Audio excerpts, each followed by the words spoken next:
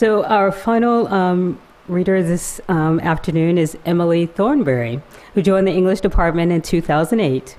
She specializes in English and Latin literature of England before the Norman Conquest and is teaching Old English this semester. She's currently writing a book called Becoming a Poet in Anglo-Saxon England. Please welcome Emily. So this is a bit of evangelism for my topic, but there's, in Exeter Cathedral in Devonshire, there's a book of poetry that was ignored between about the year 1100 and about the year 1800, and in the back of the book are about 100 riddles. And the reason I like them is there's no solutions to them, and they ask you to fight with them.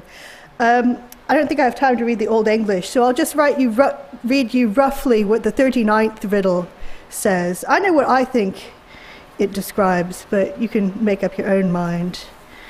This creature, books say, will for a long time be clear and evident among mankind. Its secret power is all the greater when men perceive it. It will seek out separately each one of the living and return again on its path. It is never there a second night, but eternally on an exile's track it must wander homeless, yet it's no more despised because of that. It has neither hand nor foot, and never touches earth. It has not 2 eyes, nor even one.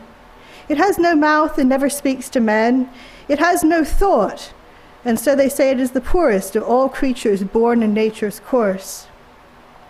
It has neither soul nor breath, yet must endure far-flung journeys throughout this world of marvels. It has neither blood nor bone, yet becomes to many children a comfort throughout this earth. It never touched the heavens, nor can ever reach hell, but must live forever by the teaching of the King of Glory. It's very long to tell how the course of its life goes afterward.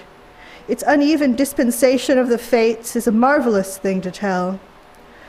All things that are told about this creature are true. It has no limbs, but lives nevertheless. If you can, with true words, tell the answer readily, then say what it is called.